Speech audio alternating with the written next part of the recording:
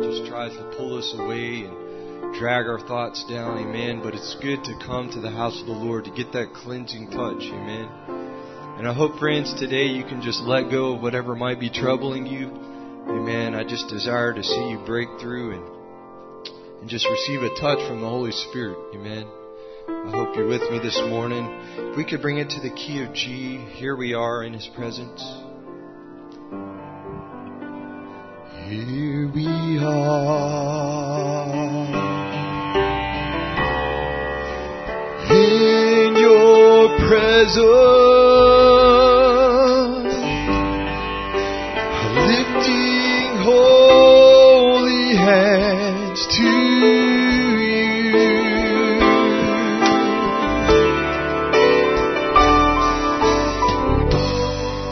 and here we are.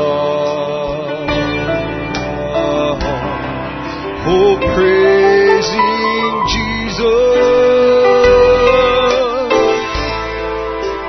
for the things He's brought us through.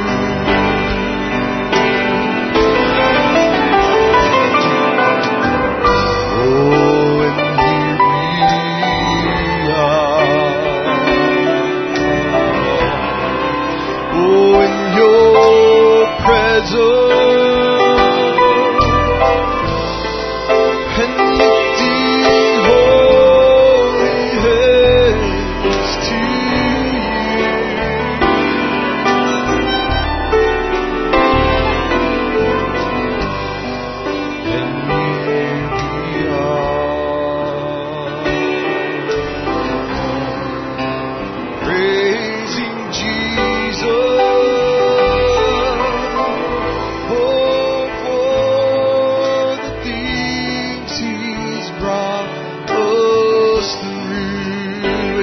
With all your hearts, let's praise Him now. And here we are. Oh, here we are in your presence, and lifting holy hands to you. Praise you, Lord Jesus.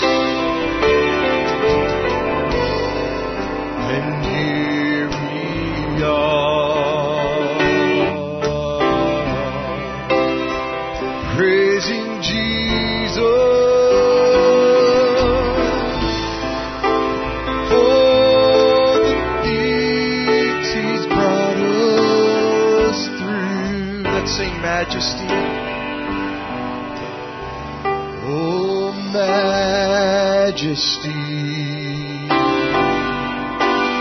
Worship His majesty. Unto Jesus be all glory, honor, and praise. Oh, majesty, kingdom authority.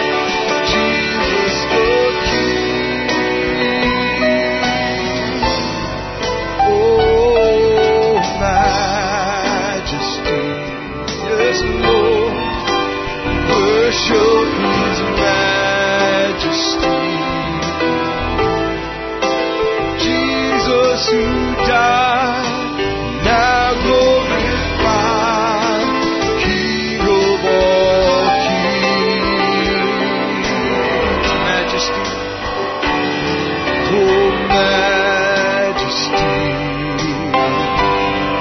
oh, worship.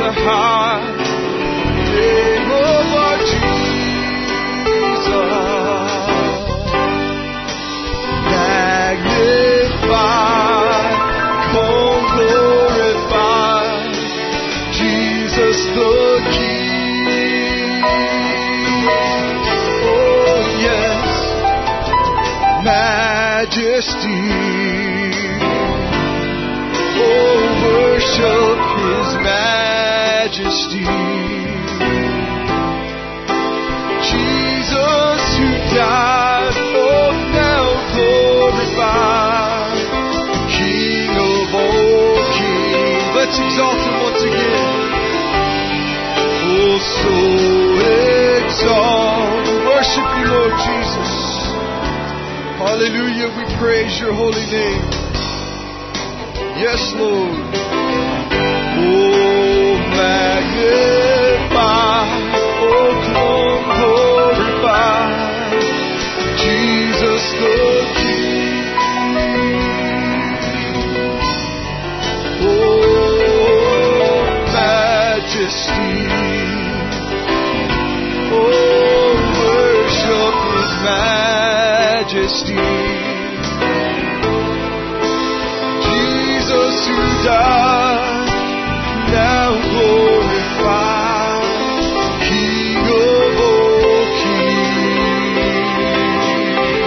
Oh, Jesus who died, now glorified, the King of all kings. Amen. Can you give Him some praise? Hallelujah. Thank You, Lord Jesus. My. Amen. Sounds so nice singing this morning. Amen. Let's continue in that mode of worship. I stand in awe of You. Key of F, please. You are beautiful beyond description. Too marvelous for words. Too wonderful for comprehension, like nothing ever seen or heard. Who can grasp Your infinite wisdom?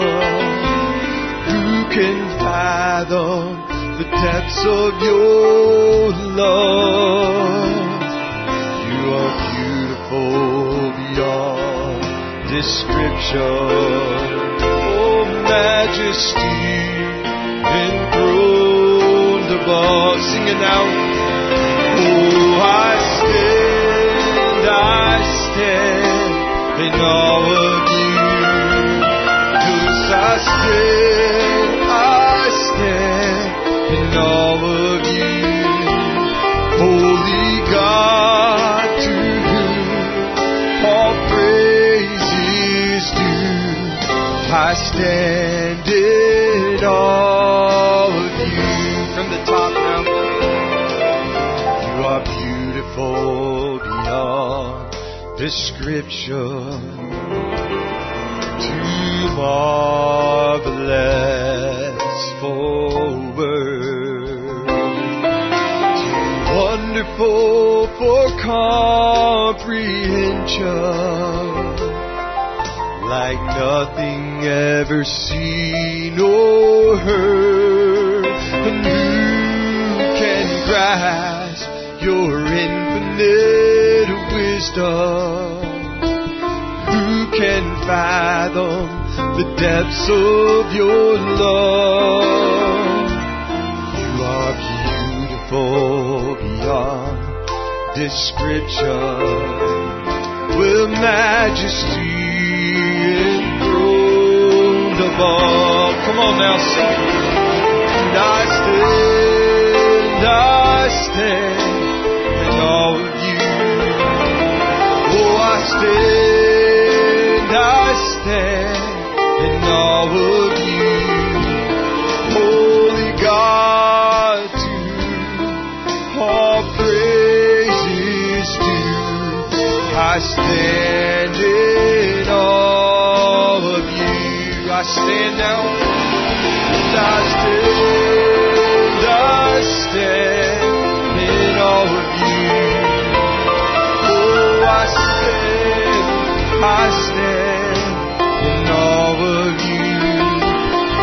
Holy God, to whom all praise is due. I stand in awe of You.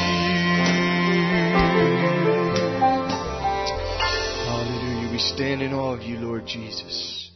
Amen. As musicians play that softly, I'd just like to take some special needs before the Lord. Amen. I'm going to ask Brother Danny Florian if he would be ready to take these needs to the Lord for us. Amen. I want to remember Sister Jessie Cockman in prayer this morning. She's been dealing with a kidney stone. Amen. I know she's in a lot of pain. My heart goes out to her, and if we could just remember her in prayer, that God would just give her a touch in her body. Amen. Deliver her from that condition. Amen. If you'll keep Brother Steve in prayer, he's in Virginia ministering. Amen. I want to remember the Drum family. They're not able to be with us today. Amen. The Pascal family is not with us. Brother Keith was having to work, and so we want to just remember him in prayer. The Hughes, we want to remember the Hughes family in prayer. Amen. Also want to remember Brother Matt Cross and his family. He is self-quarantining, him and the family. So we want to just remember them in prayer. There's many believers today, amen, that are dealing with this sickness that's going around. Amen. We want to ask that God's grace and mercy. I know my father's been dealing with it, and my grandmother. Amen. They're doing much better, but they still need a desperate touch from the Lord. Amen. And so we just want to remember these people that are very sick this morning. Amen. And keep them in our prayers. Amen. If you would remember Sister Carol Henley as well. She's not with us. Amen. And we miss her. And that's all that I have at this time. Amen. But I know many of you probably have spoken prayer requests. Amen. You can raise your hands if you have those on your heart, and we'll pray with you. Come now, Brother Danny.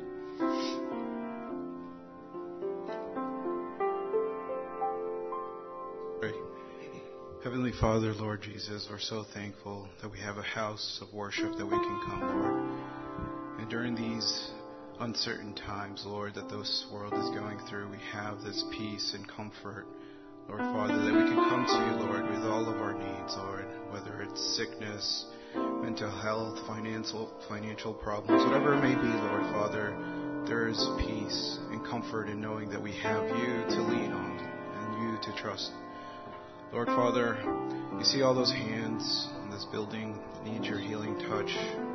They're calling out for you, Father, and we just pray now that you meet those needs, Lord. I pray now that as we transfer in, Lord, to hear your word this morning, that you speak to our hearts, Lord. We're just so thankful for you. In the name of Jesus Christ, I pray. Amen. Amen. Thank you, Brother Danny. I'm going to let you have your seats for a short period of time. And we have a special from Sister Rebecca Coffee, if she'd be making her way to the front. As she's making her way, why don't we sing that little song? It's been on my heart. Heartaches, I will serve thee. Key of C.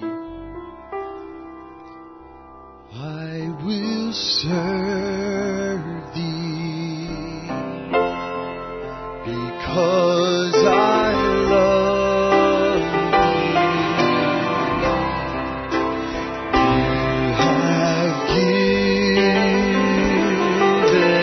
life to me,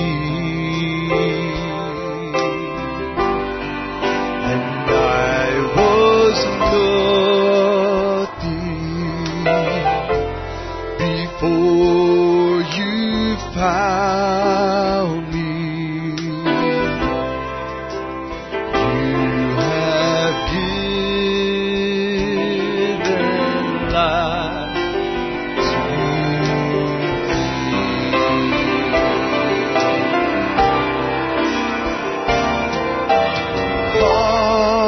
Heartache and broken pieces, broken lives are why you died on Calvary, and your touch, it's what I long for.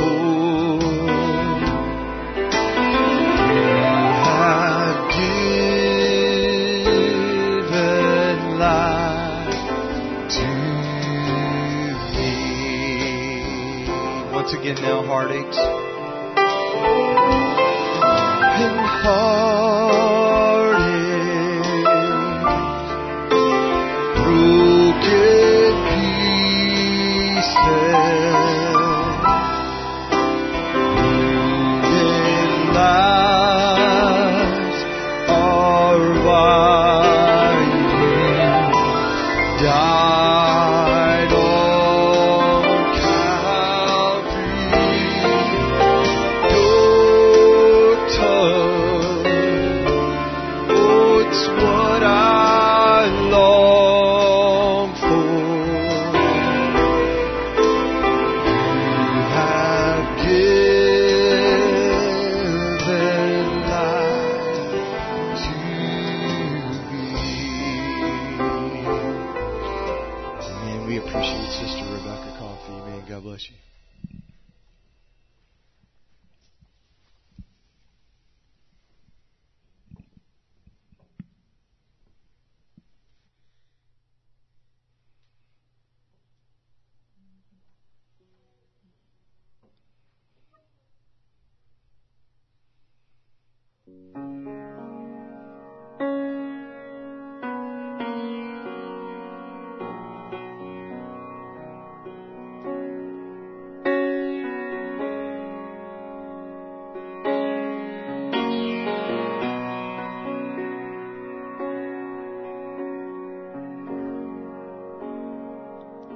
I love you, Lord. Oh, your mercy never fails me. And all my days I've been held in your hands. From the moment that I wake up until I lay my head, oh, I will sing of the goodness of God.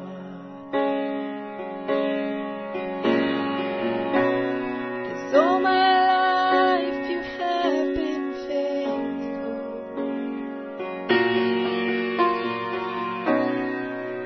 All my life you have been so good.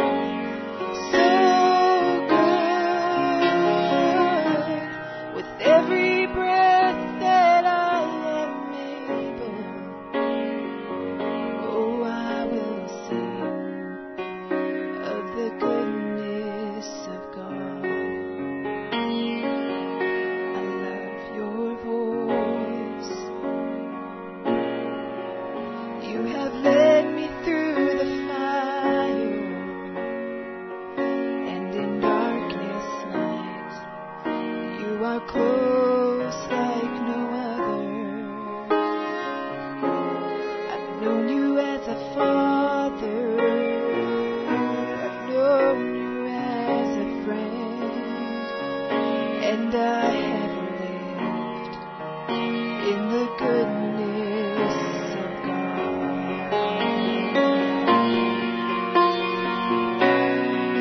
All my life you have been faithful,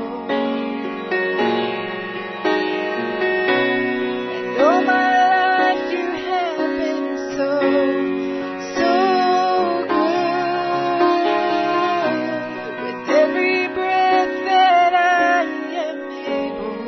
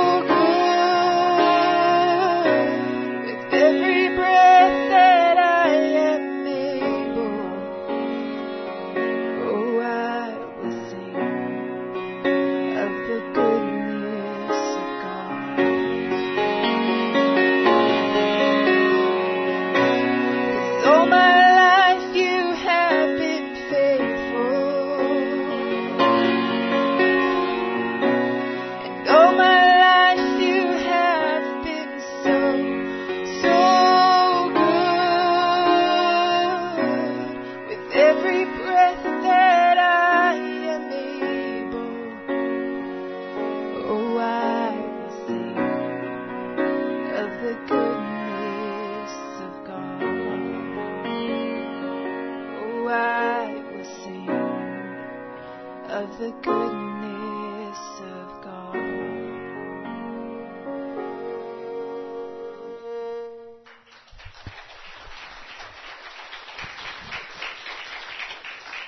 Amen.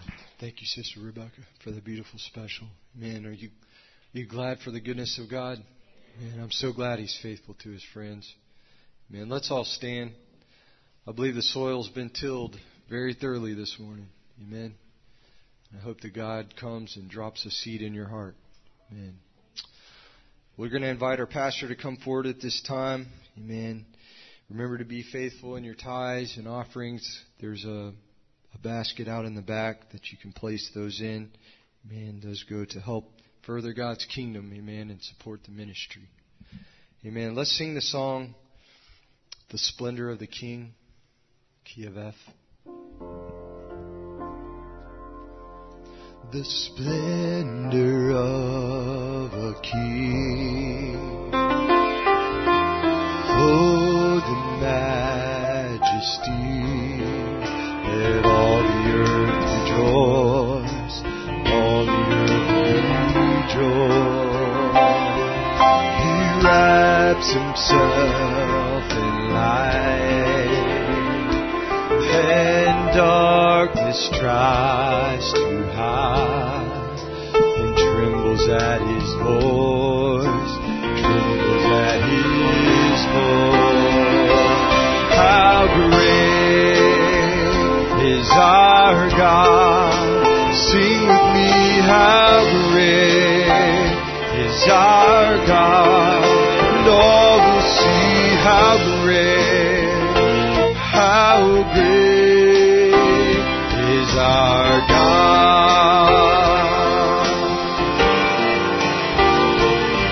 And age to age He stands.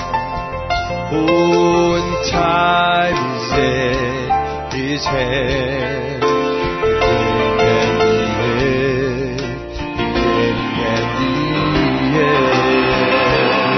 The bride in Christ our Lord.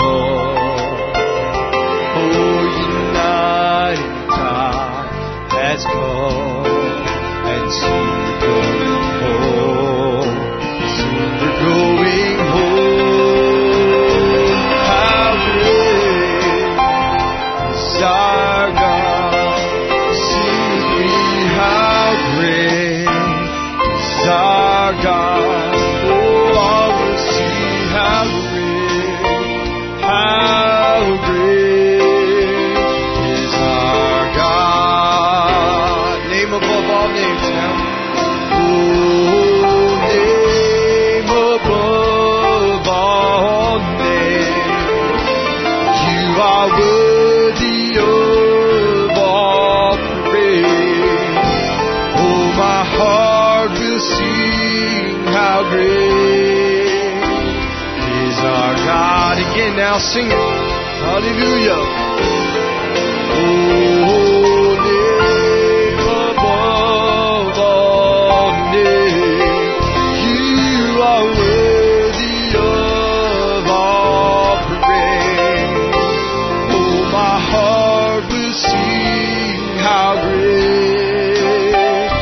our God, how great is our God, and how great is our God. Oh, sing with me, how great is our God, and all will see how great is our God. Sing name above all names.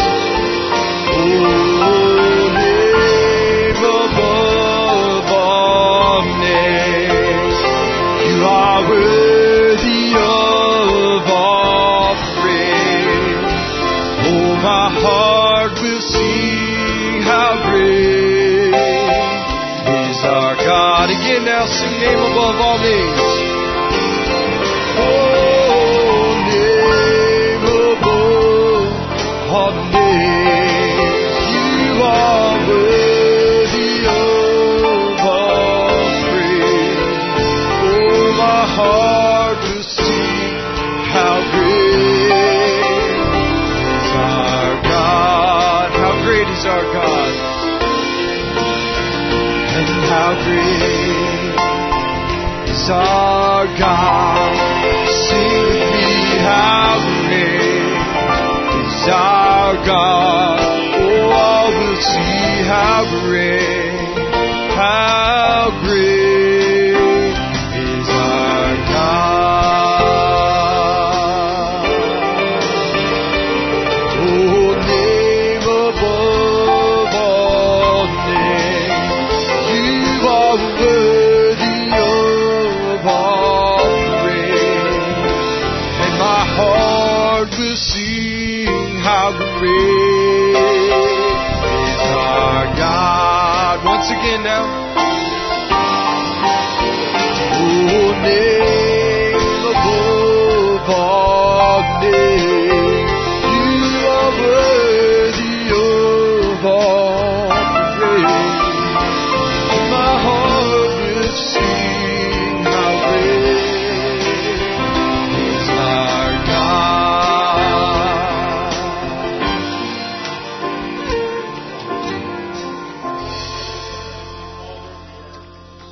Humble, Lord, to be in your presence this morning. We thank you for your many blessings and the good things that you provide for us.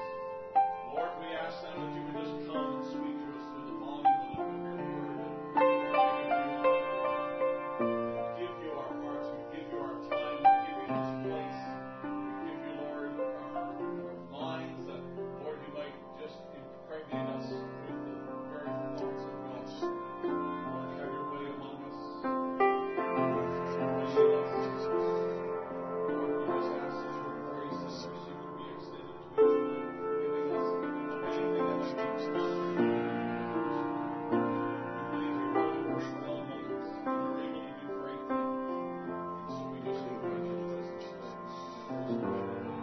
Lord, there are those that need your healing touch today. We think of Sister Jessie, hospital, Lord. Father, we lift her up before you, and we know you're not only the God who heals, but you're the God who encourages, and Lord, builds her strength back to her. Father, we commit her into your hands now, and ask that you bless her, heal her, see where she is in that hospital. Father, we just ask now that you would just take control, as you have from the beginning of this service. In the name of Jesus Christ. All right, said, amen. You may be seated this morning. God bless you. Good to be in the house of the Lord. We'll let you take your seats there. Positions, that'll be just fine. I'm showing I'm on. Am I on? Yes. I'm showing that I'm on. You can't hear me.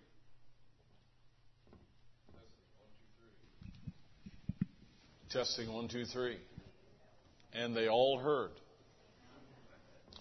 We welcome all of you to the house of the Lord this morning. It's certainly an honor to be with you today. And with each passing week, we do not take it for granted that we are still together, still open, and still able to hold services like this. And we appreciate the opportunity to be able to worship together in spirit and in truth. And I don't say that lightly, and like I say, we don't take that for granted. I want to say this morning, it is great to have Brother Tom back with us today. Brother Tom, God bless you. We have prayed for you, and we are grateful to see you, not in your normal spot, but great to have you with us. Sister Kim, God bless you, and may the Lord bless all of you. We are glad to have all of you that are here today, visitors and friends, and people even from Louisiana. We're glad to have Brother Butts with us today, and each and every one. We are still having some folks that are arriving here. So let me give you just a little card. I think of Brother Wayne here as I read this card. But it says this: Dear church family, we appreciate the beautiful flowers that were sent during Mother's recent graduation to heaven, in her recent graduation to heaven service celebration. This is from the family of Sister Molly. She loved each and every one of you and spoke of you often. May we all continue to run the race with courage and look forward to the day when we join Mom on the other side. God bless you all. Drusilla, Martin, Caitlin, Kelsey, Nyla, Aaron, Paul, and Joseph. And I was thankful for that little note that we received. Now, a couple of very quick announcements here this morning. We wanted to remember some of the saints who are not here, and obviously we're grateful for all of you that are here. And I don't know whether we're open in the fellowship hall or not. I know we're ready. Are the people over there? And all right, so they're ready to do that. And Sister Tracy Rabin. Also, I want to clarify about Brother Matt Cross, and I didn't tell Jaron this morning, all the details here, but Brother Matt and his family were in Florida 2 weeks ago, and they came back, and they were not sick at all, but Matt had a couple of respiratory symptoms, and so he took a couple of days off work. Then he found out that his company had a policy that if you had left town for 2 days, left the state for 2 days, and you needed to be tested in order to come back to work. And so he never found this regulation out until later this week. So he was tested, I believe, if I have the details right, he was tested on Thursday. So he does not have his results back. So it'll be in the middle of next week, they believe, when he'll have his results back, and then he'll be able to go back to work. But that's the reason he was tested. And in that meantime, they voluntarily quarantined themselves and just stayed for isolated. And so they're listening this morning. They're streaming. And that's why they're not here. So Matt is not positive. He's positive. He's not positive. But they had to test him for work in order for him to be able to meet the requirements for coming back into work again. So that's the story of Brother Matt. So they certainly miss being here, and we miss them, and we certainly want to hold them up in prayer. Just trust that they get through all of this just fine. We are, as you know, we are surrounded by people and churches that are streaming this morning, and lots of folks have been struggling with the virus, believers that we know, and so we're thankful, and I say this very sincerely. We're thankful that we're able to stay open. We appreciate everybody being patient and mindful of the standards that we have established here. Our deacons are doing a tremendous job in keeping the balance between keeping everybody on deck, and we're appreciative of everybody's efforts and patience in getting it done. And that's the reason why I think that we're able to continue to meet, is because we're separating in the right ways, and just being patient with the standards that are given to us. And I like when it comes to making an announcement like I did last night on the update. If you didn't get the email, I sent out an update, and Brother Jonathan has been a great help, the medical group, the deacons. I consult all of them. I've talked to all the local pastors around. I've stayed in contact with them, especially those that have been sick and those that have new cases, and just trying to make sure that everybody stays safe, and I appreciate the communication with them. And we're just trying to do everything we can to keep the doors open and keep everybody fellowshipping together, because it's a great atmosphere, and I just love this. It's just a wonderful blessing to be able to come into the presence of the Lord with the people. And if we have to stream, we'll thank God for the word that comes that way. I prefer this. I don't know about you. I prefer this, but we want to do all we can to maintain that. Sister Tracy Rabin's not here. I wanted to mention also Sister Janice Clark, who attended our church a little bit. She lives over near Winston-Salem, and she was diagnosed with cancer just recently, and she called me and asked if we would remember her in prayer. Also as well, Brother Donnie Reagan's daughter Erica had a diagnosis where they found a spot on her liver, and they were convinced it didn't come from there, and so forth. So they sent out a request and asked that we remember her in prayer. That's Brother Donnie's youngest daughter, and so we are remembering her in prayer. I believe she's doing some more testing through this week. Also as well, Brother Mike Wall's wife, Sister Waynette, she had surgery this past week for cancer, and it was a rare kind of a cancer, and they believe that the operation was very successful, and so she was doing very well. She was recovering, and they asked us to remember her in prayer as well. like Brother Jaron said this morning, that, all these things that happen around us, they're all intended to drag our thoughts down. When he said that, I thought, that's a great way of saying it. There's so much out there to drag your thoughts down, to drag your heart down and think, wow, what's next? And, my goodness, it seems hopeless almost, to be in the situation that we're in. But I will tell you this. I believe that our God reigns, and I believe that He's still in control, and He knows exactly our every need, and we're thankful for that. But on top of all of that, we actually have some good news to share this morning, and believe it or not, he doesn't always get it right. But this week, Brother John Anthony got it right because he asked Sister Hannah to marry him, and she said yes. God bless you, John Anthony.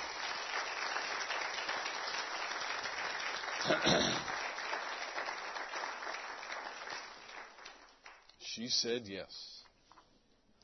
So we are very excited and thankful for them, and thankful for their families, and I better quit. Let's stand to our feet. Let's take our Bibles. We're going to go to Psalm 68.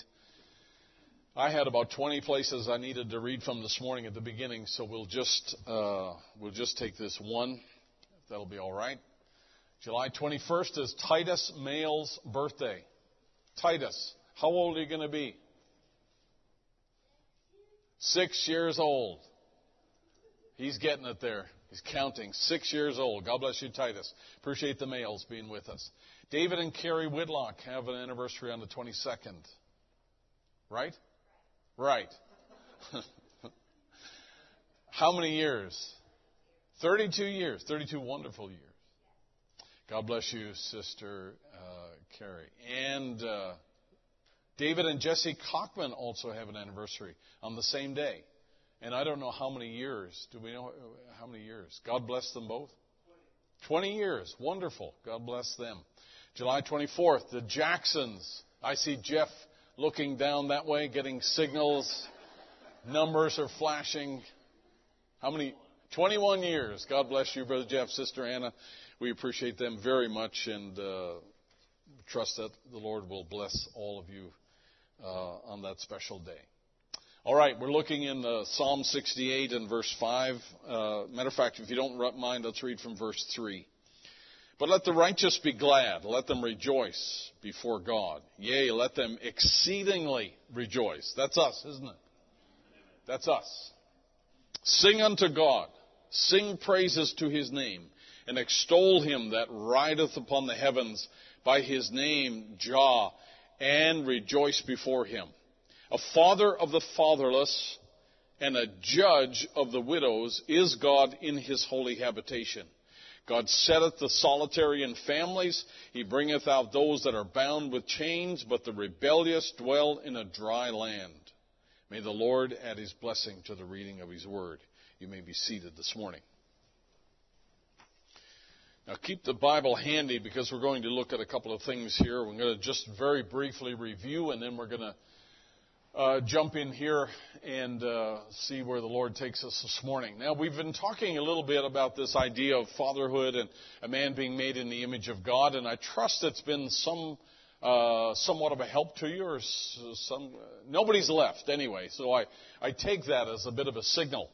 And we know that, to me, the days we live in present us with an extraordinary challenge for raising families in a godly way.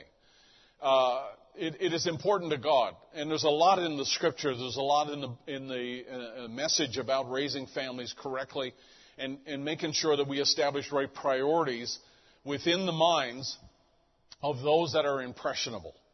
And God gave you children that are naturally impressionable, and they're like blank slates that God gave you to write upon. And if you don't take the time to write good things on that slate, someone else will. Satan will jump in and do that job very quickly for you, and he will write things that are very contrary to the things that the Holy Spirit would write on that slate. And so we have a very unique and a very privileged responsibility that's given to us to shape our children, and it requires great wisdom and it requires great determination requires a great sense of responsibility and understanding. And we know that in the same way that God shapes us, and God molds us, and God teaches us, and God trains us, and brings us through the process of adoption, men who are made in the image of God also have that responsibility to train and to mold and to shape and to bring children to the place of adoption, especially their sons, where they can act as though the father would. And if you understand how important that is, then that if children are going to act in the way the father did, because that's what adoption brings out in a child, is for them to act in the way of the father, then we as fathers, then we have to look at ourselves and make sure and check ourselves to make sure that we are doing things in a way that would please our Heavenly Father. Isn't that right? And so in a real sense, this touches all of us, because if you're single here today, and you're even though some of you young guys looking at me here are not fathers, I will tell you that if a girl is taught right, a single girl is taught right, she's going to be looking for these qualities that we're talking about in a man to help raise her family. She should be. She should be looking for more than just looks, charisma. She should be looking for more than just a singing voice and a good paycheck. She needs to be looking for the character that shines, because a man is actually made in the image of God, and allowing the Holy Spirit to express those characteristics to the rest of the world. So she should be looking for that. It's nice if he's, handsome, charismatic, suave, independently wealthy. And some of you guys I know are brimming with that. And that's not a challenge for some of you. The independent wealth thing might be more of a challenge. But for most of you, the charisma and the suave and just that singing voice and all the rest of it, that's not a challenge at all. But when it comes to having really godly character, and especially godly character in difficult times, when things don't go your way, or, there might be some objection to things that you believe in or things that you want to do, then, having the real character of Christ is something that, people are watching. Whether you realize it or not, people are watching. And even when you're married, even after you're married, there's a way that God has of bringing out character traits in you that you never thought were there. I never knew I had a temper till I had kids. And, whoa, hey, this is new, I'm still blaming them for that. It had nothing to do with me. So that's why Solomon writes, and Solomon being a family man as he was, he writes that through wisdom is an house builded, and by understanding it is established. And by knowledge shall all the chambers be filled with all precious and pleasant riches. A wise man is strong. Yea, a man of knowledge increaseth strength. For by wise counsel thou shalt make war, and in the multitude of counselors there's safety. There's nothing stronger than a wise man. A wise man is stronger than, a group of soldiers. And that's the idea that Solomon is conveying here, because when a man exercises the wisdom of Almighty God, then he has the resources of Almighty God behind him. And so he's a very powerful force to deal with. Now, I'm preambling, and Brother Branham sums it up here when he encourages us in the Feast of the Trumpets here, that we should continue to walk in the light of God's Word, because it has a way of unfolding and revealing itself. So in other words, if God predestinated us for this time and knew that there would be unique challenges in this time, He also already knew that there would be resources that we could draw from in this time to be able to meet the challenges of the hour. Is that clear? So God knew that. And God never leaves us without resources. He gives us great things. As I mentioned on Wednesday night, where Jesus criticized the scribes and Pharisees and the lawyers for refusing to allow the people to have the key of knowledge, the real keys that allowed them into the deeper walk with Christ. I believe that we are that last stage that gets to have the mother lode, if you like. We get to have that excess, the richness of God's Word that other ages were not really able to tap into, but we are by God's grace. And so therefore, we want to have all that God has for us, and the resources that we have, we want to utilize. It's a shame for us to have the resources at our disposal and not use them at all. So Brother Branham's advice to us is to keep walking. Just keep walking in the light. It'll unfold. God will show you what you need to know. God will show you where to get what you need to get. God will provide for you the things that you have need of. And He's never late, and His answers are always best. So there never should be a worry. Brother Branham says, stay right in that. Just keep walking with it and watch it unfold and reveal itself. So when it comes to issues like doctrine, or when it comes to issues like raising a family, when it comes to your finances or whatever else, there are answers always within reach. I will tell you something, that it is not, the answers are not found in just one portion of the message or one portion of the Scripture. It is the entire book that we draw from. It is the entire resource of God, or the mind of God, that we draw from. Isn't that right? It is every word that proceeds out of the mouth of God, that's all we draw from. I found that over my years of observing different types of ministries and churches, that maybe it's just entirely doctrine.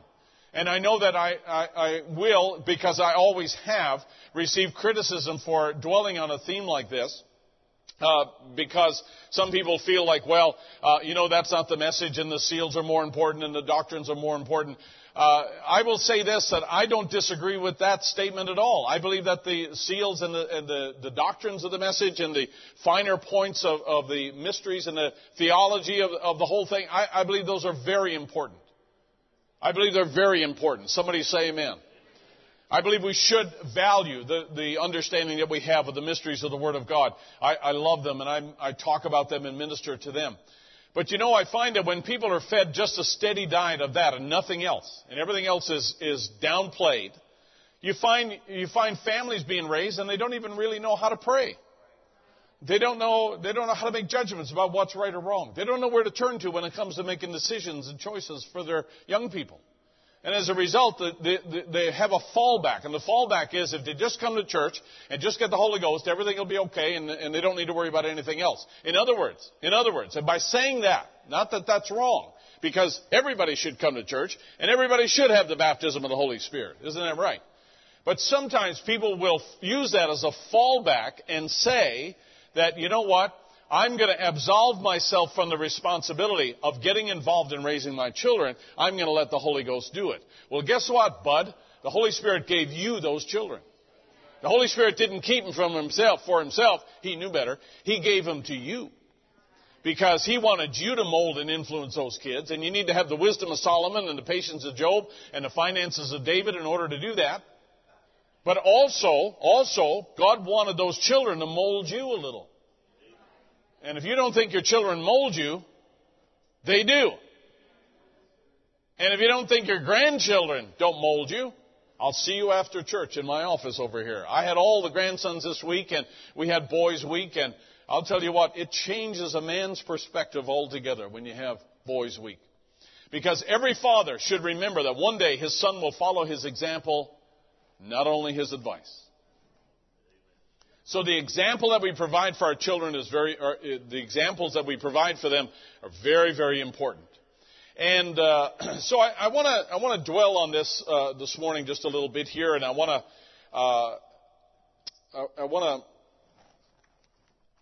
to tackle 5 aspects of a godly man, and we're not going to deal with all of these, but I want to just take a couple here this morning and talk a little bit about it, and just see how far we can go. And I appreciate your pulling on the gift, and appreciate your attentiveness here this morning. Now, the first thing that I wanted to say was that these aspects of a godly man this is not a complete list. But when you start to talk about these and talk about expanding them a little bit, you'll see that there's just a lot encompassed in here. We learn a lot from the first opening scenes of Genesis chapter 2 and 3, when God created man in His own image there. And He made Adam a steward of the earth. He gave him dominion over the earth. He had a control. He also made Adam a husbandman, that he should take the earth and things should multiply under his dominion of the earth.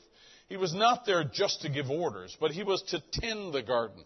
And he was to take the things that were given into his hand and allow them to multiply and grow.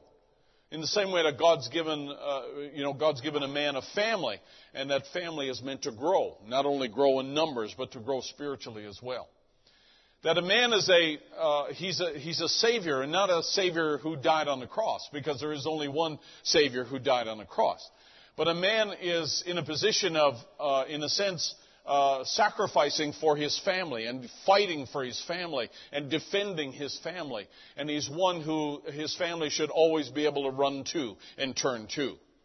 I was impressed by a story that I heard. Somebody had told, I heard it on the radio.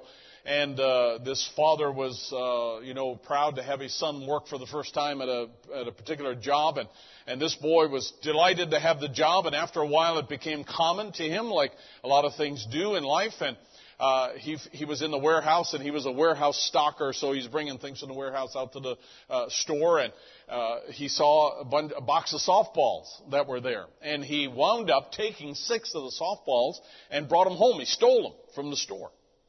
And he didn't really understand why he needed 6 softballs. As a matter of fact, he was puzzled himself at having 6 softballs because, you can't play with them all at once. But he thought, there were 6 there in the box, so he took them all and brought them home. And he didn't really know what to do with them, so he hid them in his drawer, as if Mom wouldn't find them in your drawer. Guys, remember, Mom finds everything in your drawer, okay? Whether she wants to or not, she's going to find everything in your drawer. So eventually, she found the 6 softballs, showed them to the father. The father went and presented them to the son, and the son knew he'd been caught. And my goodness, this is, a disaster for him. And he was ashamed and embarrassed. And again, he was still puzzled by why he had taken 6 softballs in the first place. And so the father did what a good father would do. He put his son in the car with the softballs and took him down to the store and made him go in and tell the manager what he had done. He didn't go in with his son. He stayed in the car and let the boy go in and tell the manager himself. And so when the manager heard the story and the boy told and confessed everything that he did, the manager just looked at him and said, "You're fired." Fired the boy, and he left, and the boy was so broken and ashamed, and he was just feeling so despondent about things. And on the way home, the son was just as terrified of what his father was going to say to him on the way home in the car. But his father simply reminded him that when you lose something like self-respect, he said it's a hard thing for you to get back. But he said you can earn it back. You can earn back your own self-respect. And you can earn back respect in the eyes of other people. And he says, there's a way to remedy situations like this. He said, you did wrong, you pay for it, because in this life we reap what we sow. And to me, that the response of that father was a great response. It was the thing that he needed to do, because the boy remembered long afterwards when the father died. The boy remembered, he said, the ornament of grace. And this is the way he referred to it. The ornament of grace that father wore that day. He didn't judge his son. He just tried to help his son navigate out of that place into a place now where he had learned the value of the lesson that had just taken place. And the boy's greatest fear over all of this was that his father, who was the only one who knew what took place in the manager's office and so forth, his greatest fear was that the father would tell his friends what actually happened. And the boy said, to his credit, to his dying day, when we eventually buried him in the graveyard, he said he had never shared with anybody that conversation, never shared with anybody what happened in the manager's office. And so he knew that he had a father who could be one who would protect him, even when he had done wrong. And I thought that was a great example of a real father. And he said the other aspects here are sage, or one that exhibits wisdom, and then man made in the image of God for the glory of God. For the Scripture says in 1 Corinthians 11, for a man indeed ought not to cover his head, for as much as he is in the image and glory of God. But the woman is the glory of the man. For the man is not of the woman, but the woman of the man. This is a big deal. It's a big deal, and Paul carries it from the Old Testament right into the New. And he talks about this man operating as a product of the image of God. And so I want to deal with this morning as well. Let's deal with number one, the aspect of a man being the steward of the earth. Last Sunday morning, I talked about how that a man was given dominion from the beginning. We also reference Malachi chapter 4, where God says that man will eventually have dominion over the earth again. He'll walk out of the stall on the ashes of the wicked when the earth is burned over at the end of the time when the world is as it is today.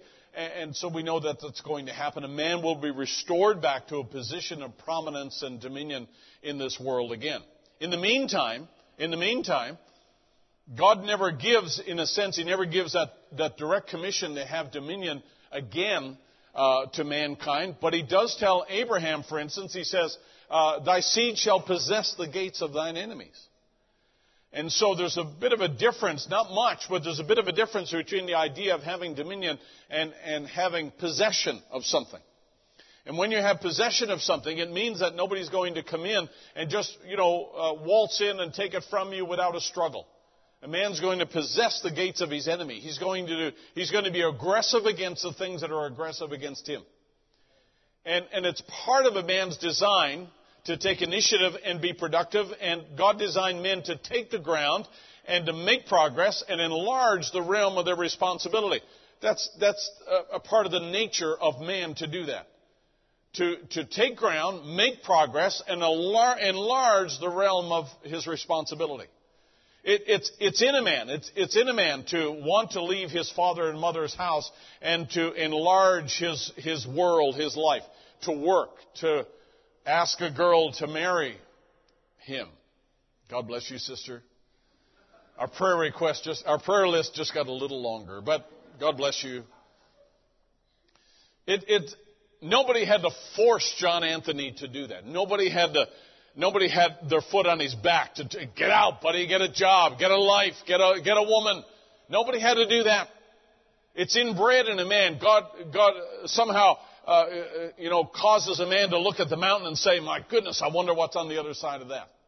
A woman will look at the same mountain and say, wouldn't it be nice to have a house at the base of that? A nice little house. Well, you could put a yard here and put our kitchen garden here. A woman she's content with that. A man would look at that and say, there's got to be something on the other side of that mountain. I got to get over on the other side. I said that to my wife the other day. We were somewhere celebrating our anniversary and there was mountains in the background. And the whole time I was looking at them, I was thinking, wow, I wonder what's on the other side of those mountains over there. Even though I'm at a point where I really don't want to go anywhere, I'm content to be where I am. But yet there's just something in a man that, God wants him to take ground, make progress, and enlarge the realm of their responsibility. Now think a little more spiritually, though, because, for instance, in the early church, you remember when they were all gathered together and they all had things in common? They were all in the same church. Remember that? And God allowed persecution to come. God allowed trouble to come so that the people, the believers, they were scattered, and all of a sudden now they were moving into other parts of the region. And they were moving out from Jerusalem. They were all happy to be in Jerusalem until certain things happened, and then all of a sudden there's this scattering that goes on. Because it's God's intent for man to take ground, make progress, and enlarge the realm of their responsibility. It's an easy thing for us to just kind of stay here and be ourselves and be within our own four walls and just kind of cater to one another. But it's another thing for us to reach out to other people, especially in times like this, to reach out to unbelievers and to witness to them and tell them about the good things that God has done, to tell them that there is a place of safety, to tell them that there is good news that they can hear and they can enjoy, to tell them that there is a remedy for the problems of this world. You folks that are out in schools and workplaces and, your communities, you're in a great spot today. Because you interact with people out there who are not in the message at all, don't know a thing really about what we believe, but yet we have a resource, right? We have a God that we serve that is real, and He's got a place of Goshen for His people, and we believe that, and we trust in that. And you know what? Hey, listen, in reality, come on, let's be honest. Despite this virus that we're dealing with, let's just say they create a vaccine or some other remedy for the whole thing. You know what? There's something else right behind it because we're living at the end of the world. So the solution to this particular problem, it really is not going to be the answer to all problems, because we're living in a time when the whole thing is breaking up. So if there's not one thing, there's going to be something else. And we live in a time where not only the ravages of the physical things, but also the fear that's associated with it, that also comes out. And the instability of our society comes out as well. And the instability of our institutions, all of that kind of stuff comes out. And so we realize that all of the things that people would have their faith in are crumbling. But God has not left us to that. He's given us something far more firmer and far more stable than anything the world knows anything about. And guess what? You are the ambassadors of that to the rest of the world. You're the ones that ought to be carrying that message to the rest of the world and say, hey, there is a place you can turn. There is a God you can reach out to. And there is a resource that's available to you. How many would agree? God's put you in a position to actually give that message to the rest of the world. So even in times that we're living in, hey, we have a realm of responsibility. We have a realm of influence. And God has actually put something in us to be able to share what it is that men need to do. We don't need to pretend that we're going to solve our problems with another election.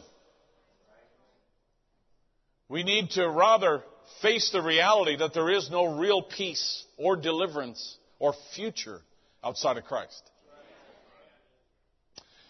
Now, having said that, we talked about this whole idea of dominion and possession, and we used this positive example where Solomon had taken dominion over Israel. Verse 24, if you look down in the verse there, for Solomon had dominion over all the region on this side of the river, over all the kings on this side of the river, and had peace on all sides round about him. He was a man who ruled his kingdom well, and God honored that because God was giving us this little glimpse into what it was going to be like in the millennium and in the future when God himself takes over the kingdoms of this world and it all comes back under his control again. So this is the one little glimpse that we get at the end of David's reign and into Solomon's reign, where Solomon establishes the temple and all nations kind of flowed to it, and there is no war, there's no struggle or strife during that season of time. It doesn't last for long because this is on this side of eternity, and so God just allows us to know that it's possible when a person takes the right position and the right kind of authority and control over what he's given, then God can honor that by bringing peace. And I believe that's the same thing as well when it comes to ruling a church or even ruling a business, ruling a nation, and ruling families. I believe that when we exercise the right kind of control and the right kind of headship and leadership, that God very often will honor that and bring peace to that household. Now, Satan will try to do whatever he can, bringing up your past. He'll try to bring in other influences. He'll try to cause disruptions that come from the outside, like what we're living in. And he'll try to do whatever he can continually to try to keep the thing upset. And therefore move you or distract you, or like Brother Jaron said this morning, to try to drag our thoughts down to a level where we're constantly fearful of natural things. Let me tell you, I tell you what, I think it's great to be able to come to church and be reminded that there is a higher power. You know, we've been praying for Brother Jaron's dad, Keith Brown, and his Brother Keith's mother, who is 90 years old.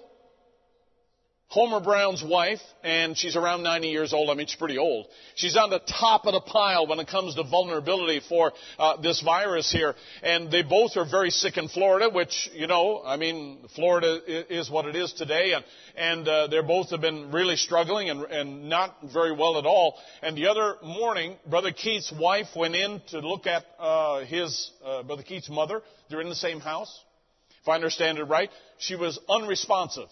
Had no reaction whatsoever, just laying there with her eyes open still, not breathing, not doing anything at all. And she tried to rouse her and couldn't do it. And she jumped up in a flap and came out and got Brother Keith. Brother Keith, who's a pastor in this message, been pastor for years, all his life, I guess, came and got Brother Keith.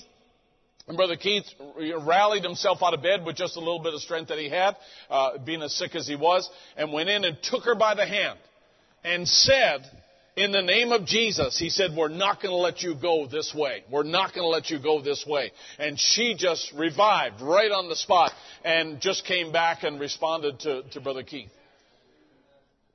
Let me tell you, that's, as I said to you before, our prayers very often don't come out of the best atmosphere or the right atmosphere.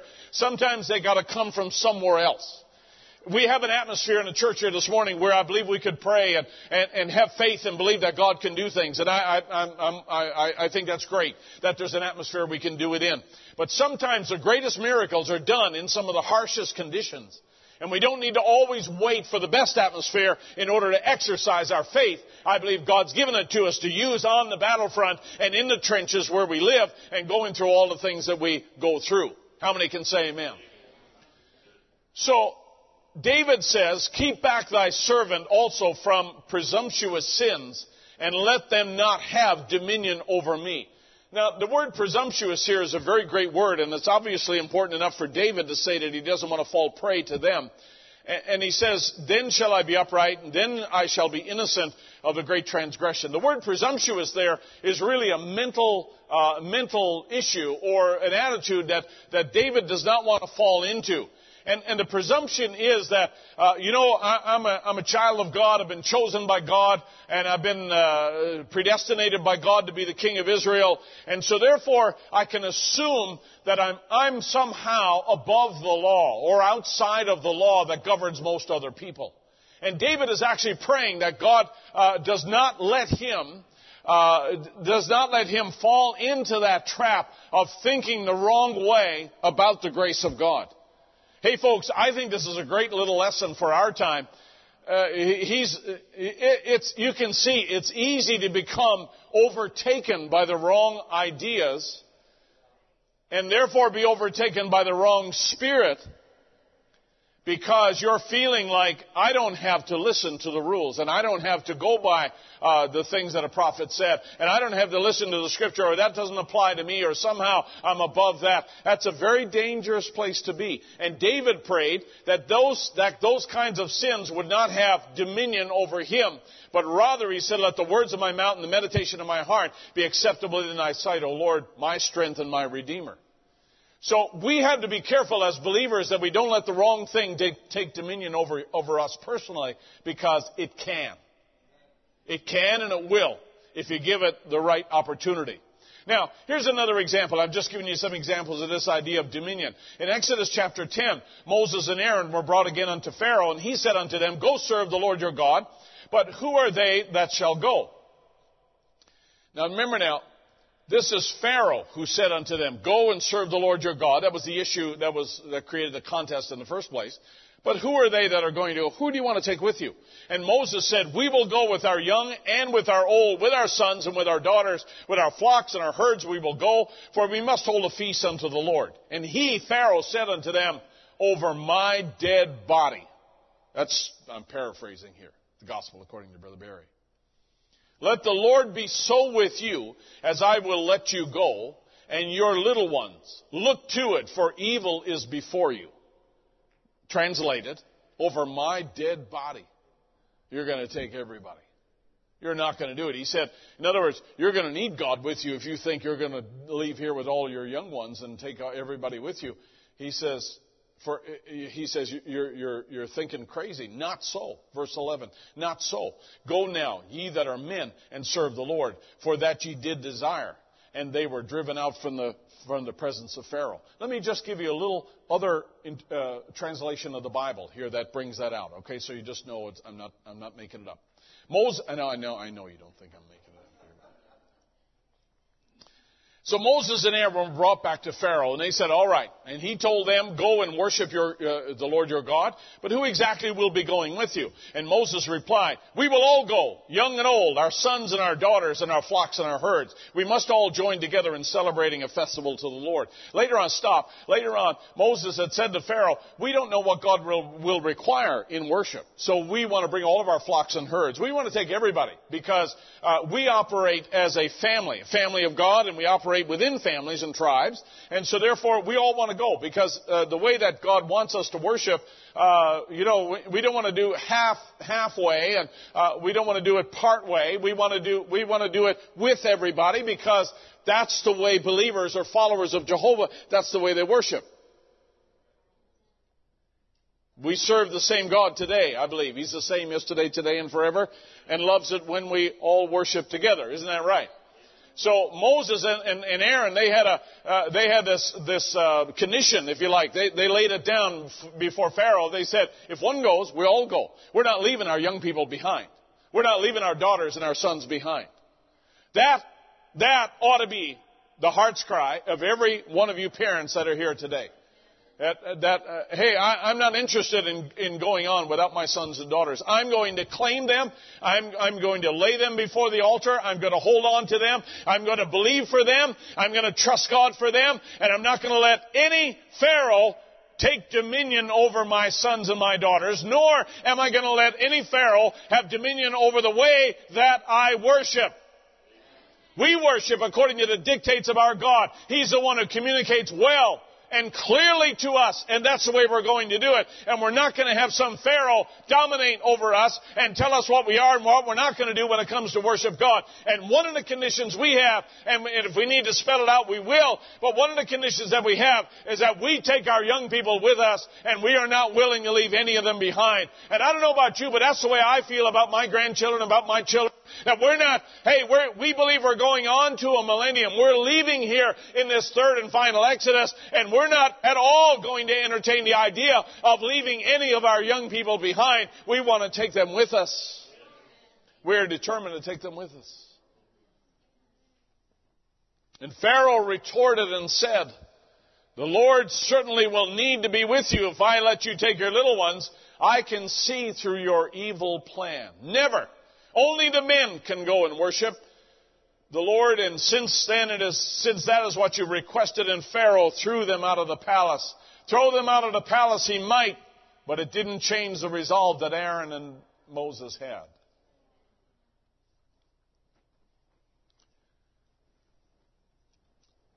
Now, take your Bible, and let's take a look at Joshua, the first chapter. Joshua, the first chapter, I think for every pastor,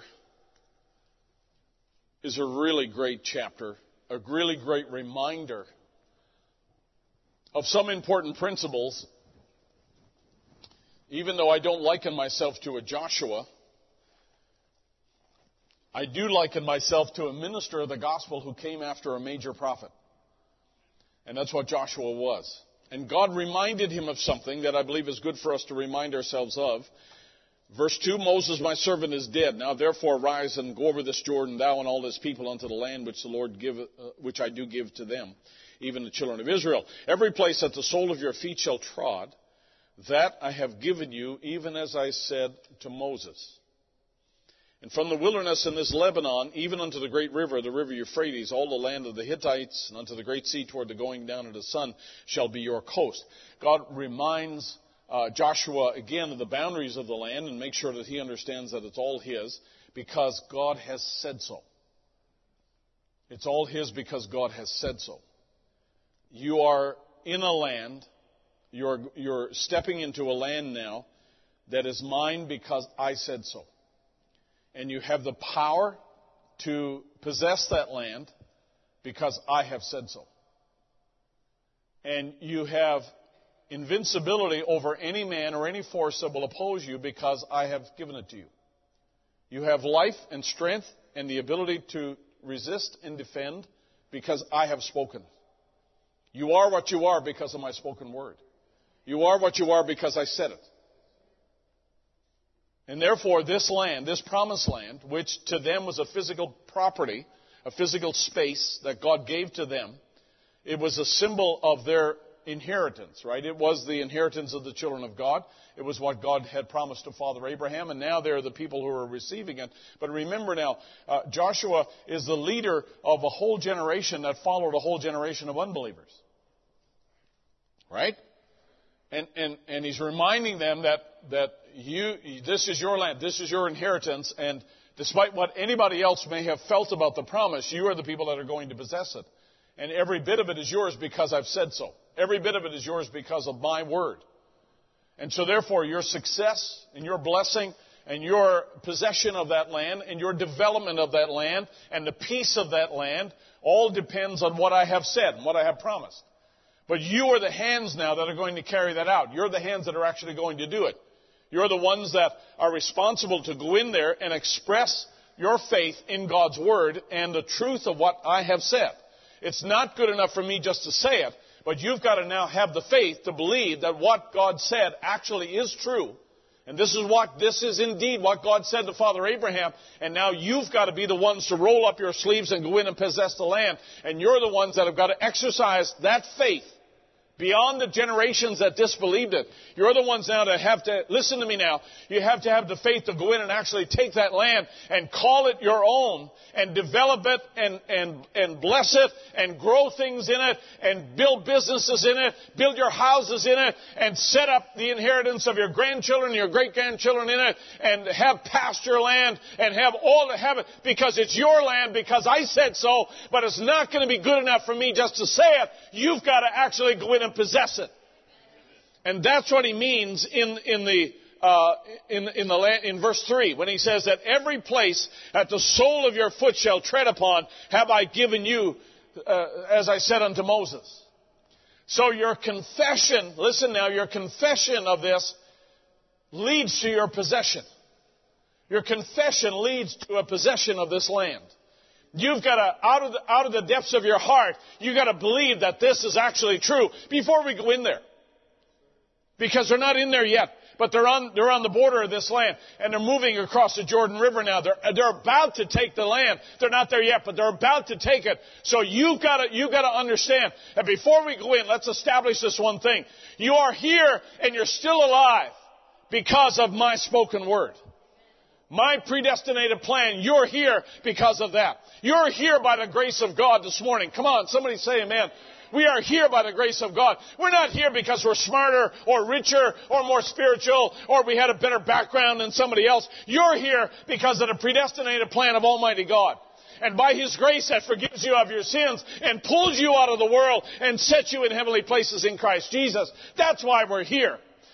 And we have promises, and we have our inheritance laying ahead of us, which we don't have yet, but we're on the edge of it right now, but we don't have it yet. But hey, before we go any further, let's establish the fact that it's not good enough that you sit here and hear the promises. You've got to be the generation, despite all the disbelief before you, you are the generation that stands there and says, I believe that what God has promised is actually true, and I believe that we are going to possess that land.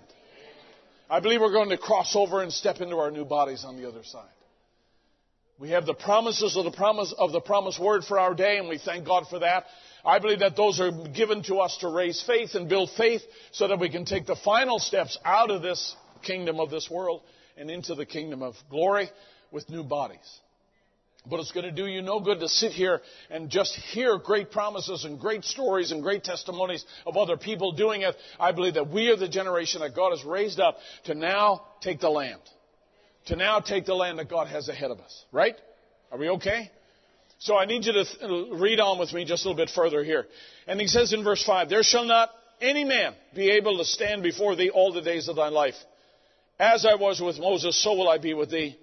I will not fail thee nor forsake thee. I want everybody to read that last little portion again. I will not fail thee nor forsake thee. Read it again with me. I will not fail thee nor forsake thee. I will not fail you. I know what I've said. I know the plan here. I know the future. And I know the kind of opposition you got ahead of you. But nonetheless, we're going to make it. Because I have said. And I will not fail you. Only be thou strong. Verse 6, be strong and be of good courage, for unto this people shalt thou divide for an inheritance the land which I swear unto their fathers to give them. It's interesting that he says this over and over again, be strong and be of good courage. He never tells them how. Verse 7, only be thou strong and be very courageous, that thou mayest observe to do according to all the law which Moses my servant commanded thee. and turn not from it to the left hand, to right hand, to the left. Thou mayest prosper whithersoever thou goest. This book of the law shall not depart out of thy mouth, but thou shalt meditate therein. Hold it. Be strong, be of good courage, which he says over and over again. He says it again in verse 9. Have not I commanded thee, be strong and be of good courage? That all of this surrounds this verse 8, which says that this book of the law shall not depart out of thy mouth, but thou shalt meditate therein day and night, and thou mayest observe to do according to all that is written therein. That thou mayest observe to do. Say that with me. To do. Not just to know. Not just to hear. But to do. According to all that is written therein.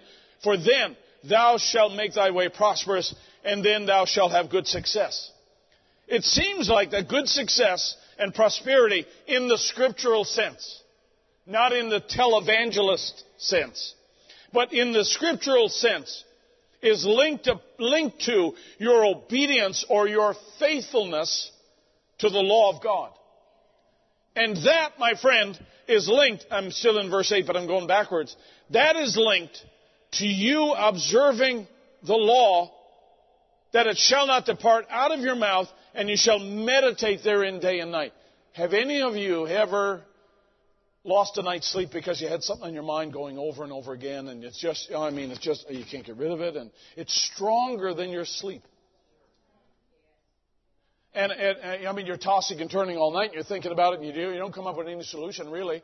And, it's just frustrating as all get out. You wonder, how can everybody else sleep? How can my husband snore so loud at a time like this when I'm thinking about this? Let's see your hands. Anybody ever done that? Even if you don't have a snoring husband next to you? You know what that is? That's meditating. You're meditating on something all night. Now what we got to do is change the content. Instead of worrying about something stupid, you have to think about something that's profitable or that comes from God's Word. Strong enough to rob you of your sleep.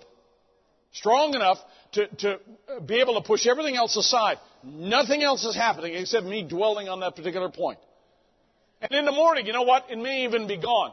But all night long, it just occupied our mind. It occupied our thoughts. Everything we thought about, everything we rationalized, everything we went over and conjured in our mind, all was centered on that one thing. That's the strength of that word that Moses or Joshua have been given right here, that you should meditate upon it day and night. And this is the kind of thing that God wants you to keep His word before you, because it's through that spoken word, it's through that word that God gives, and your obedience to it, that will cause you to actually possess the land, that will cause you to actually be prosperous and successful. That's the reason that it happens. There's a reason why this is told to Joshua like it is. Now, I need you to think about this for a moment now. I want to expand that and just jump to the New Testament for a moment here. When Jesus came among the people and they saw the miracles and they saw the supernatural element of His ministry, there's nobody in the Bible, there's no letters in black there that say after Jesus did a miracle that they said, that's not supernatural. They might have said that's of the devil, or that's, somehow or another that's of God, or whatever else. But none of them said that's not supernatural, because they realized there's another power working here somehow. Right?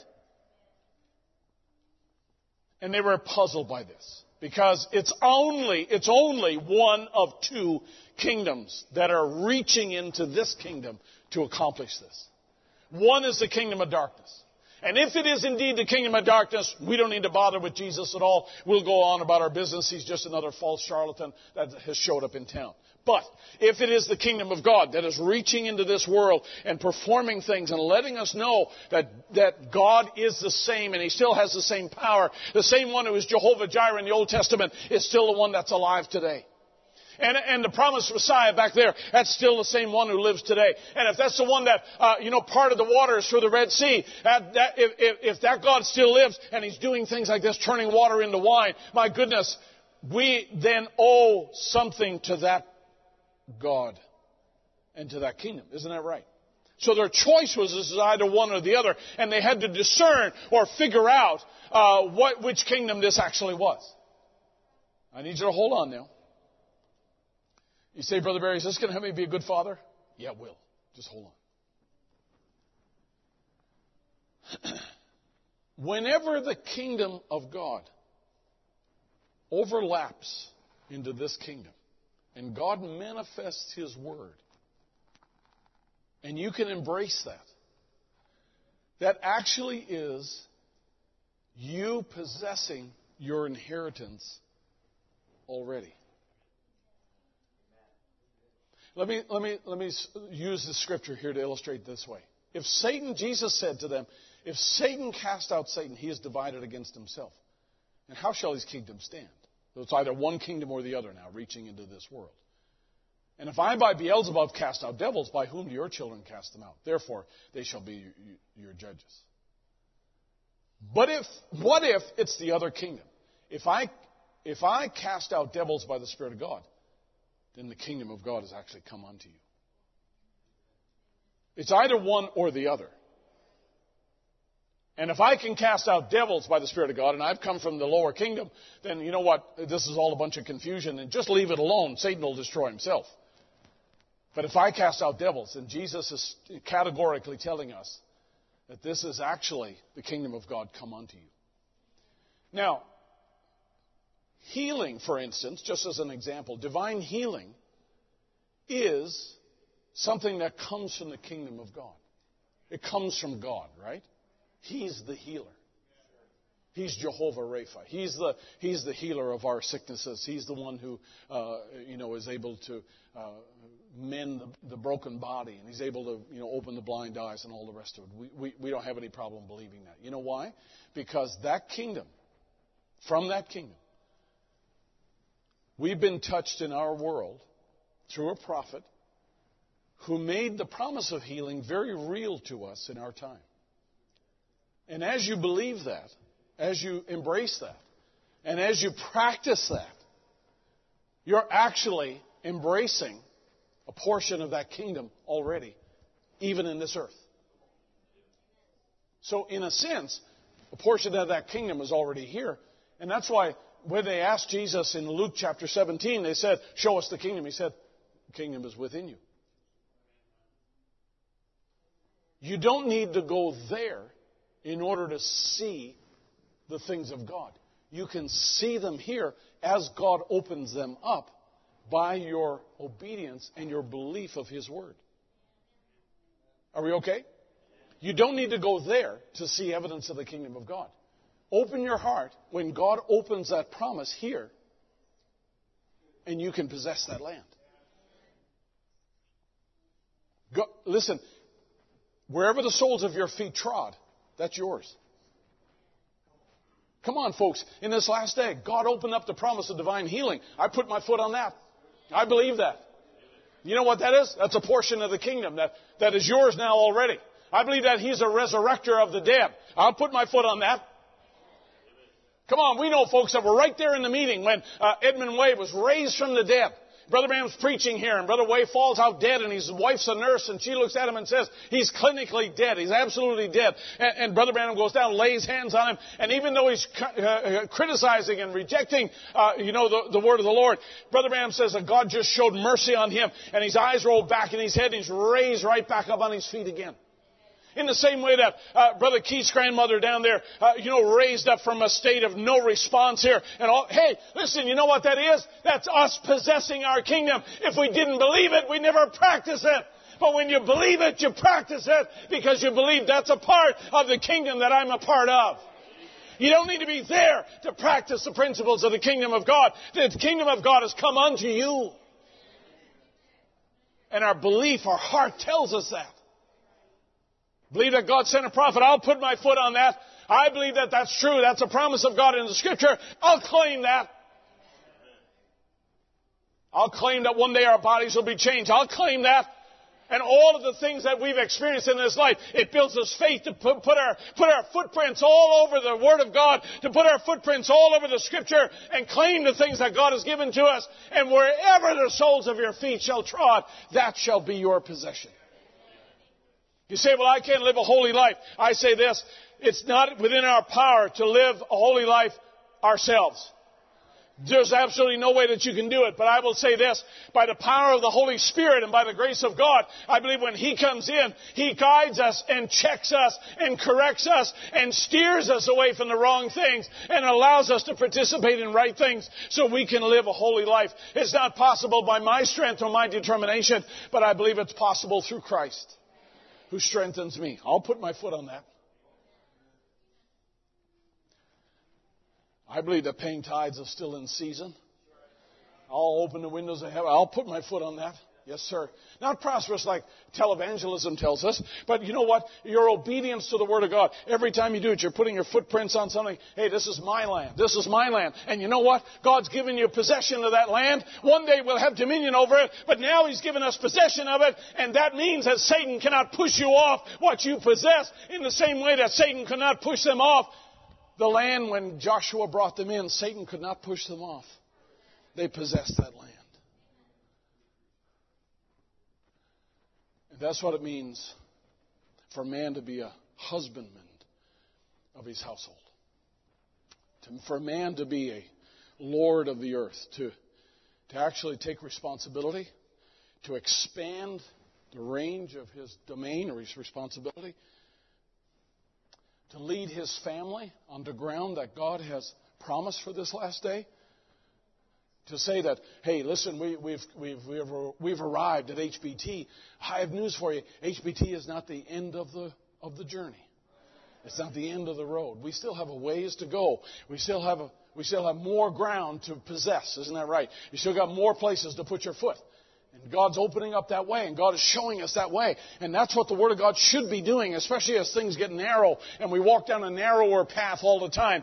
We're not here for convenience, and we're not here because it's the easier way, and we're not here because we got it all figured out. We're here because we believe that God has predestinated us to be here and to walk all the way out of this world into another world, and that kingdom has already overlapped into this one, and we believe that our God is real. He's not just in a fog somewhere, but He is actually real. He's alive, and He's the one who's leading us these last few steps of the way. Glory to God.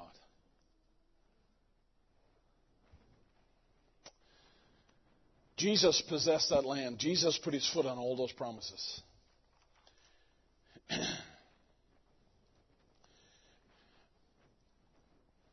Even the ability to know what's right and what's morally acceptable to God is a great thing.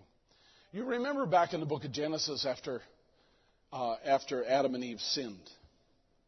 And this verse always kind of struck me a little bit strange, almost like God feared man. Because after Adam and Eve sinned,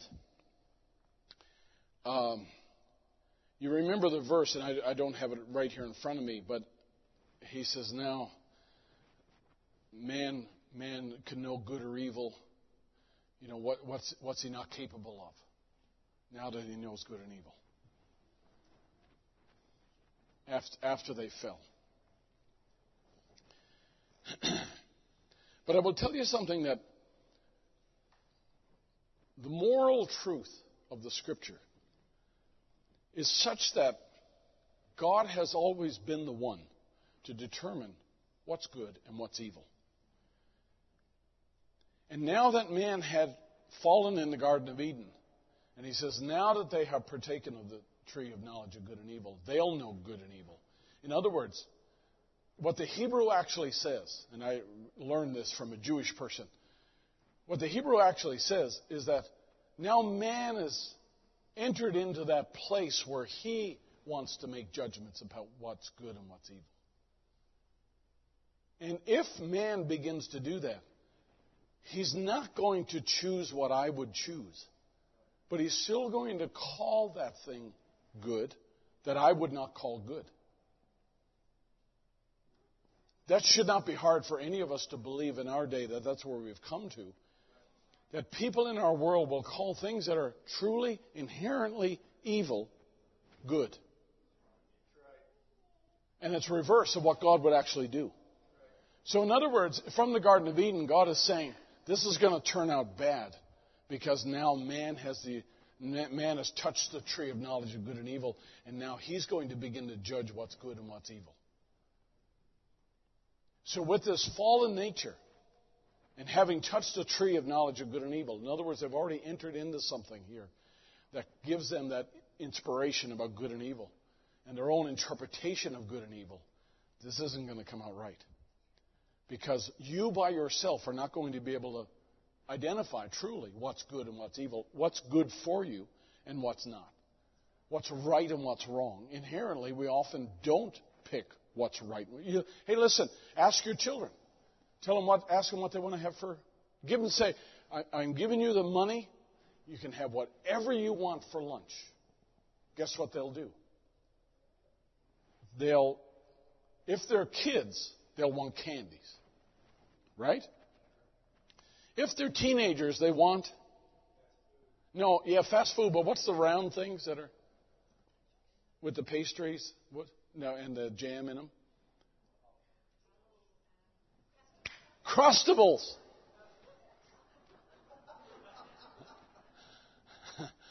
I was going down through the store a little while ago, and I came down the frozen aisle, and wow, this must be what they were talking about, Crustables. So I took a selfie. That's funny in itself.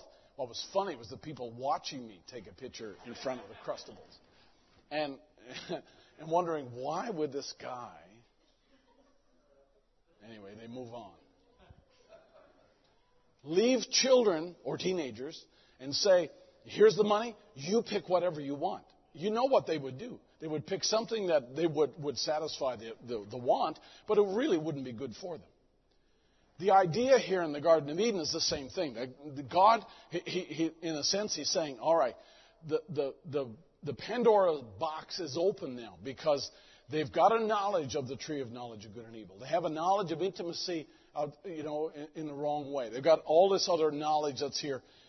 And without the character and without the Holy Spirit to guide them into what truly is right and what truly is wrong, this thing is going to go downhill. And it did. Because right away, Cain kills Abel. Right? And it doesn't get any better after that. As a matter of fact, 2,000 years later, God has to destroy the earth because man is making such poor decisions about everything that God can't deal with them anymore. You'll never be the right kind of steward. You'll never be the right kind of minder of your garden unless you have guidance that comes from God. You leave teenagers alone together as boyfriend, girlfriend. You leave them alone. Good things are probably not going to happen without the Holy Ghost. Even with the Holy Ghost, it's a hard thing to do, to maintain a standard and a separation that needs to be. Yeah, it's possible. By God's grace, it's possible. I'm here to tell you that the first time I kissed my wife was at the altar.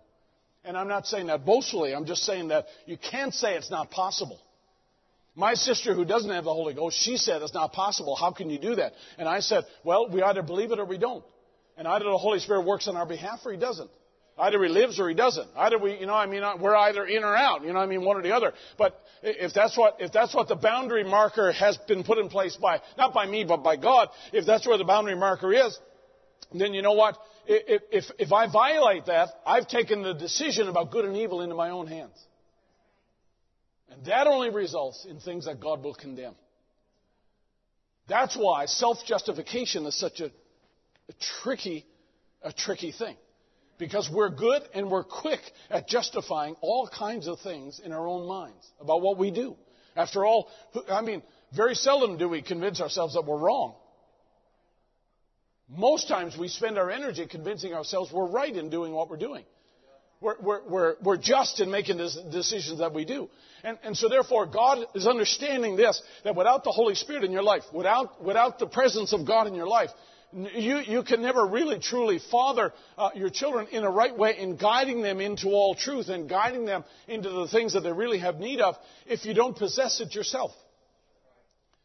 And so this whole idea of a man being made in the image of God, he's got to have that reflection of God in his life, or he's not going to really be able to convey the kingdom to his children, because when he conveys the image of God to his children, then you know what? When children obey that, they also have just inherited a portion of the kingdom. Let's stand on our feet.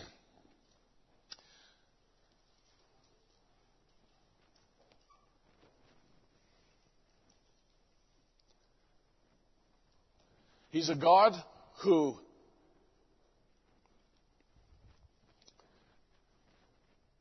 cares about the widows.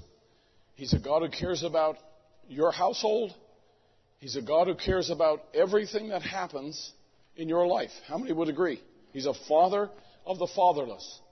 He's a judge of the widows. And a judge there, meaning he's an advocate. He's one who settles the solitary in families, and he brings those that are in chains, he brings them out. In other words, he lets the prisoners go with singing. That's what the Hebrew actually says. He lets the prisoners go with singing. I would tell you something. That's exactly what he's done for us. That's exactly what he's done to us. But I believe that when a man serves God, his whole household and everything underneath it, they can be blessed. They can refuse it and they can turn away from it. And we can't guarantee that and say, all right, your father and mother believed the message, so you're going to believe the message as well. We can never determine that. But I will tell you something, that when a man's ways please the Lord, he can bless that entire household. And they can, without even realizing it, they can be under a blessing that is so unique and so specific in this time that it would be an easy thing really for us to take it for granted, because we've been raised this way, we live this way, and sometimes it's good for us to realize that in services like this and times like this, when we look back in the Scripture, that God has created this place for us and allowed us to be able to see and taste a portion of the kingdom as it spills over into this world. That kingdom reaching out to this kingdom.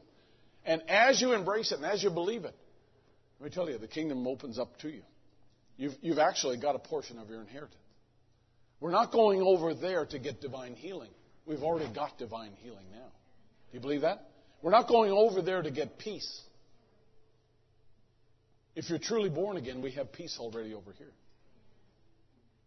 We're not going over there to get a spirit of worship.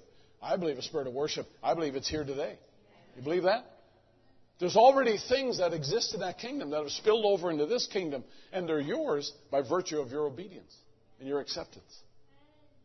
I just think it's a wonderful thing. And for men who are made in the image of God, let me tell you something. They just pick up on those things, and they just love the Lord with all their heart and embrace those things as they come to us, because there is no other kingdom for us. I mean, our hearts are in tune with that kingdom more and more, and that's the way I want to die. If I die, I want to leave this world with my face pointing that way. Like Brother Jaron said again, it's easy to let circumstances drag your thoughts down and drag your emotions down, drag your hope down, drag your joy down, drag everything down when we begin to look at circumstances. But you know what? When Joshua was going into the promised land, God just simply said to him, be strong, be of good courage. Be very strong. Be of good courage. You have great things opening up for you. You have great things ahead of you. You're not an army. There's armies over there. Some of them came back and said, we're like grasshoppers in their sight. Hey, listen, God said, be strong, be of good courage, be encouraged. It's yours. I've already spoken. Your job now is to exercise the faith in what it is that God has said. You're the generation that's called to do that.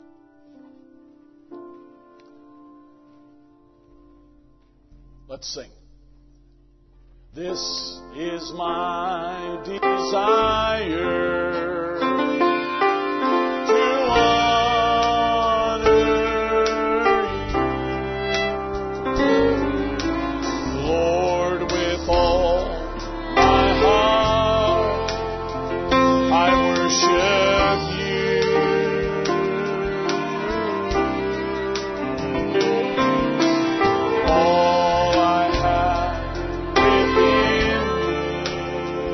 I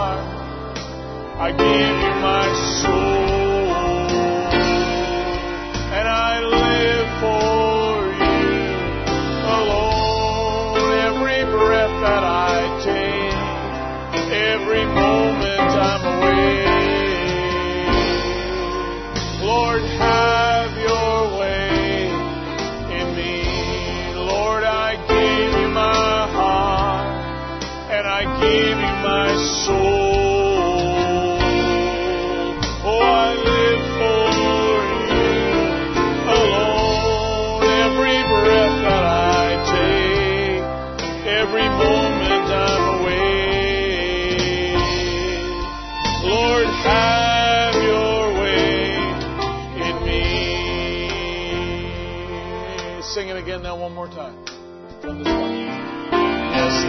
Let's worship Him, saints. Let's thank Him this morning. To honor You, and Lord, with all my heart I worship You,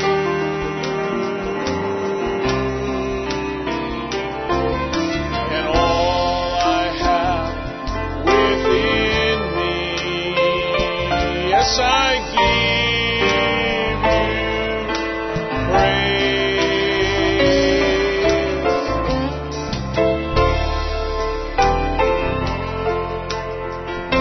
Is in You.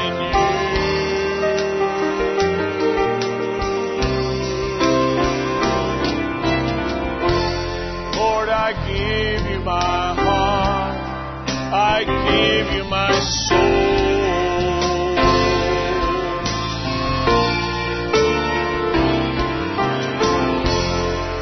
Every breath that I take, every moment I'm awake, Lord, have Your way in me.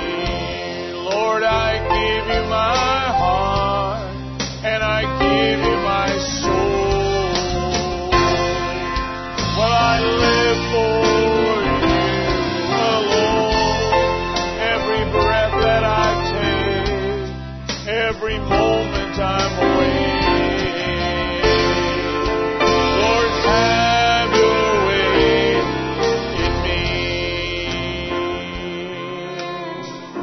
Oh, we've been made more than conquerors, overcomers in this life. We've been made victorious through the blood of Jesus Christ. Sing it again now. We've been made more than conquerors, overcomers in this life. Yes, we've been made victorious through the blood of Jesus Christ.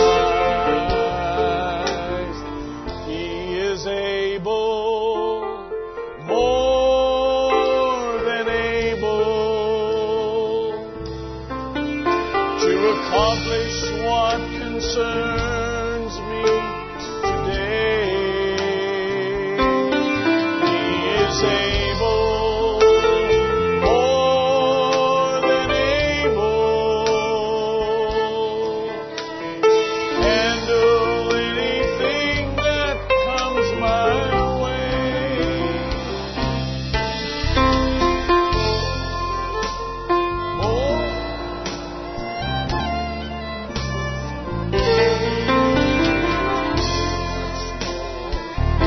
Could ever dream is able,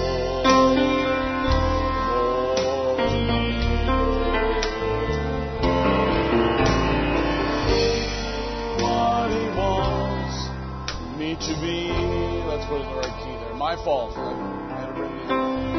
He is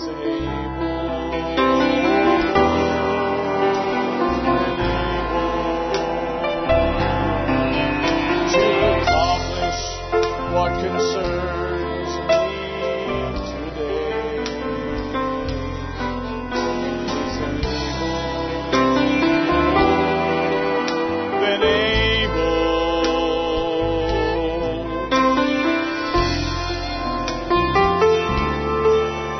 My way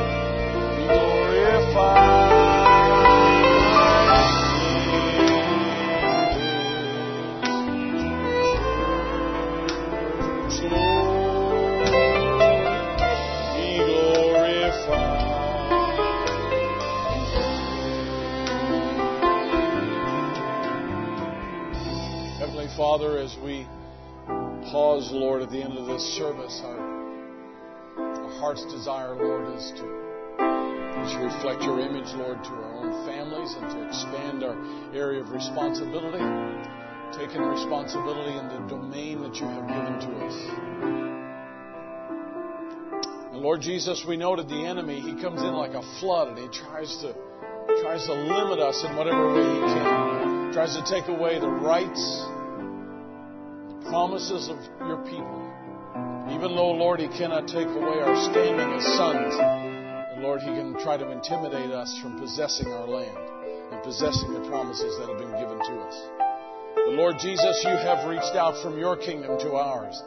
And Lord, you have reminded us that these promises are true, they're real.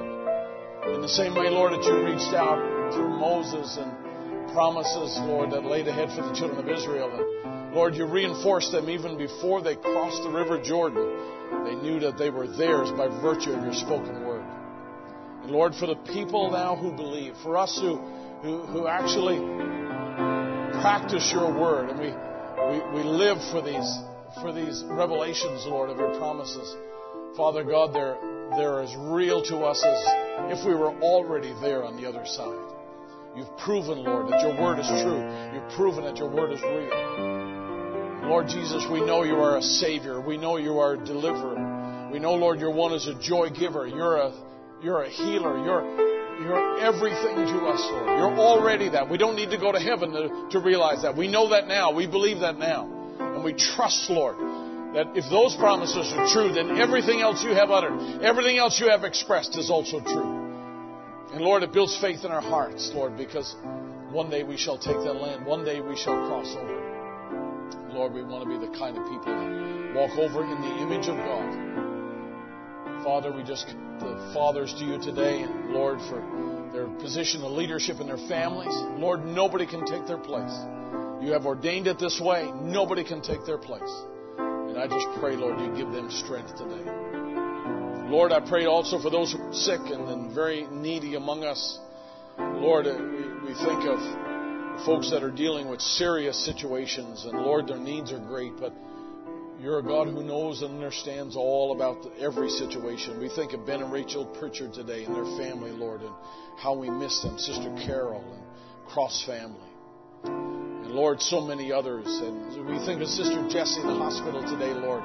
Pray that you would just ease her pain, Lord, and not only that, but give her the comfort of your presence, Lord. May your angels just encamp around about her. And give her that peace that passes understanding. We think, Lord, of Sister Walls and for Erica Reagan and so many others, Lord. And God, we know you're never overwhelmed by the amount of requests and petitions we give to you. But you taught us to cast all of our cares upon you because you care for us. Bless Brother Steve today in Virginia, Lord, and the drums and the Pascals and Brother Keith and just all of those, Lord, that we know and are reaching out to you today. Father, we know that your grace is always sufficient. Lord, you always have a right answer. You're omnipotent, and you always know what's best. You'll never give a fish for a stone. But you always give us what's best. And now in the name of Jesus, I commit the people to you. Pray that you would just bring deliverance where it's needed, and your healing touch, Lord, to those who are reaching out for it. We ask all of these things in the precious and holy name of Jesus. Amen. And amen. Thank you, Jesus. It's Jesus I really want to see. It's Jesus I really want to see.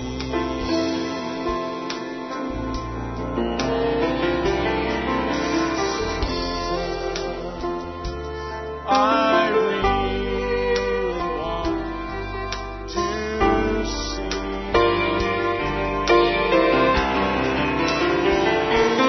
And the more I see of this world,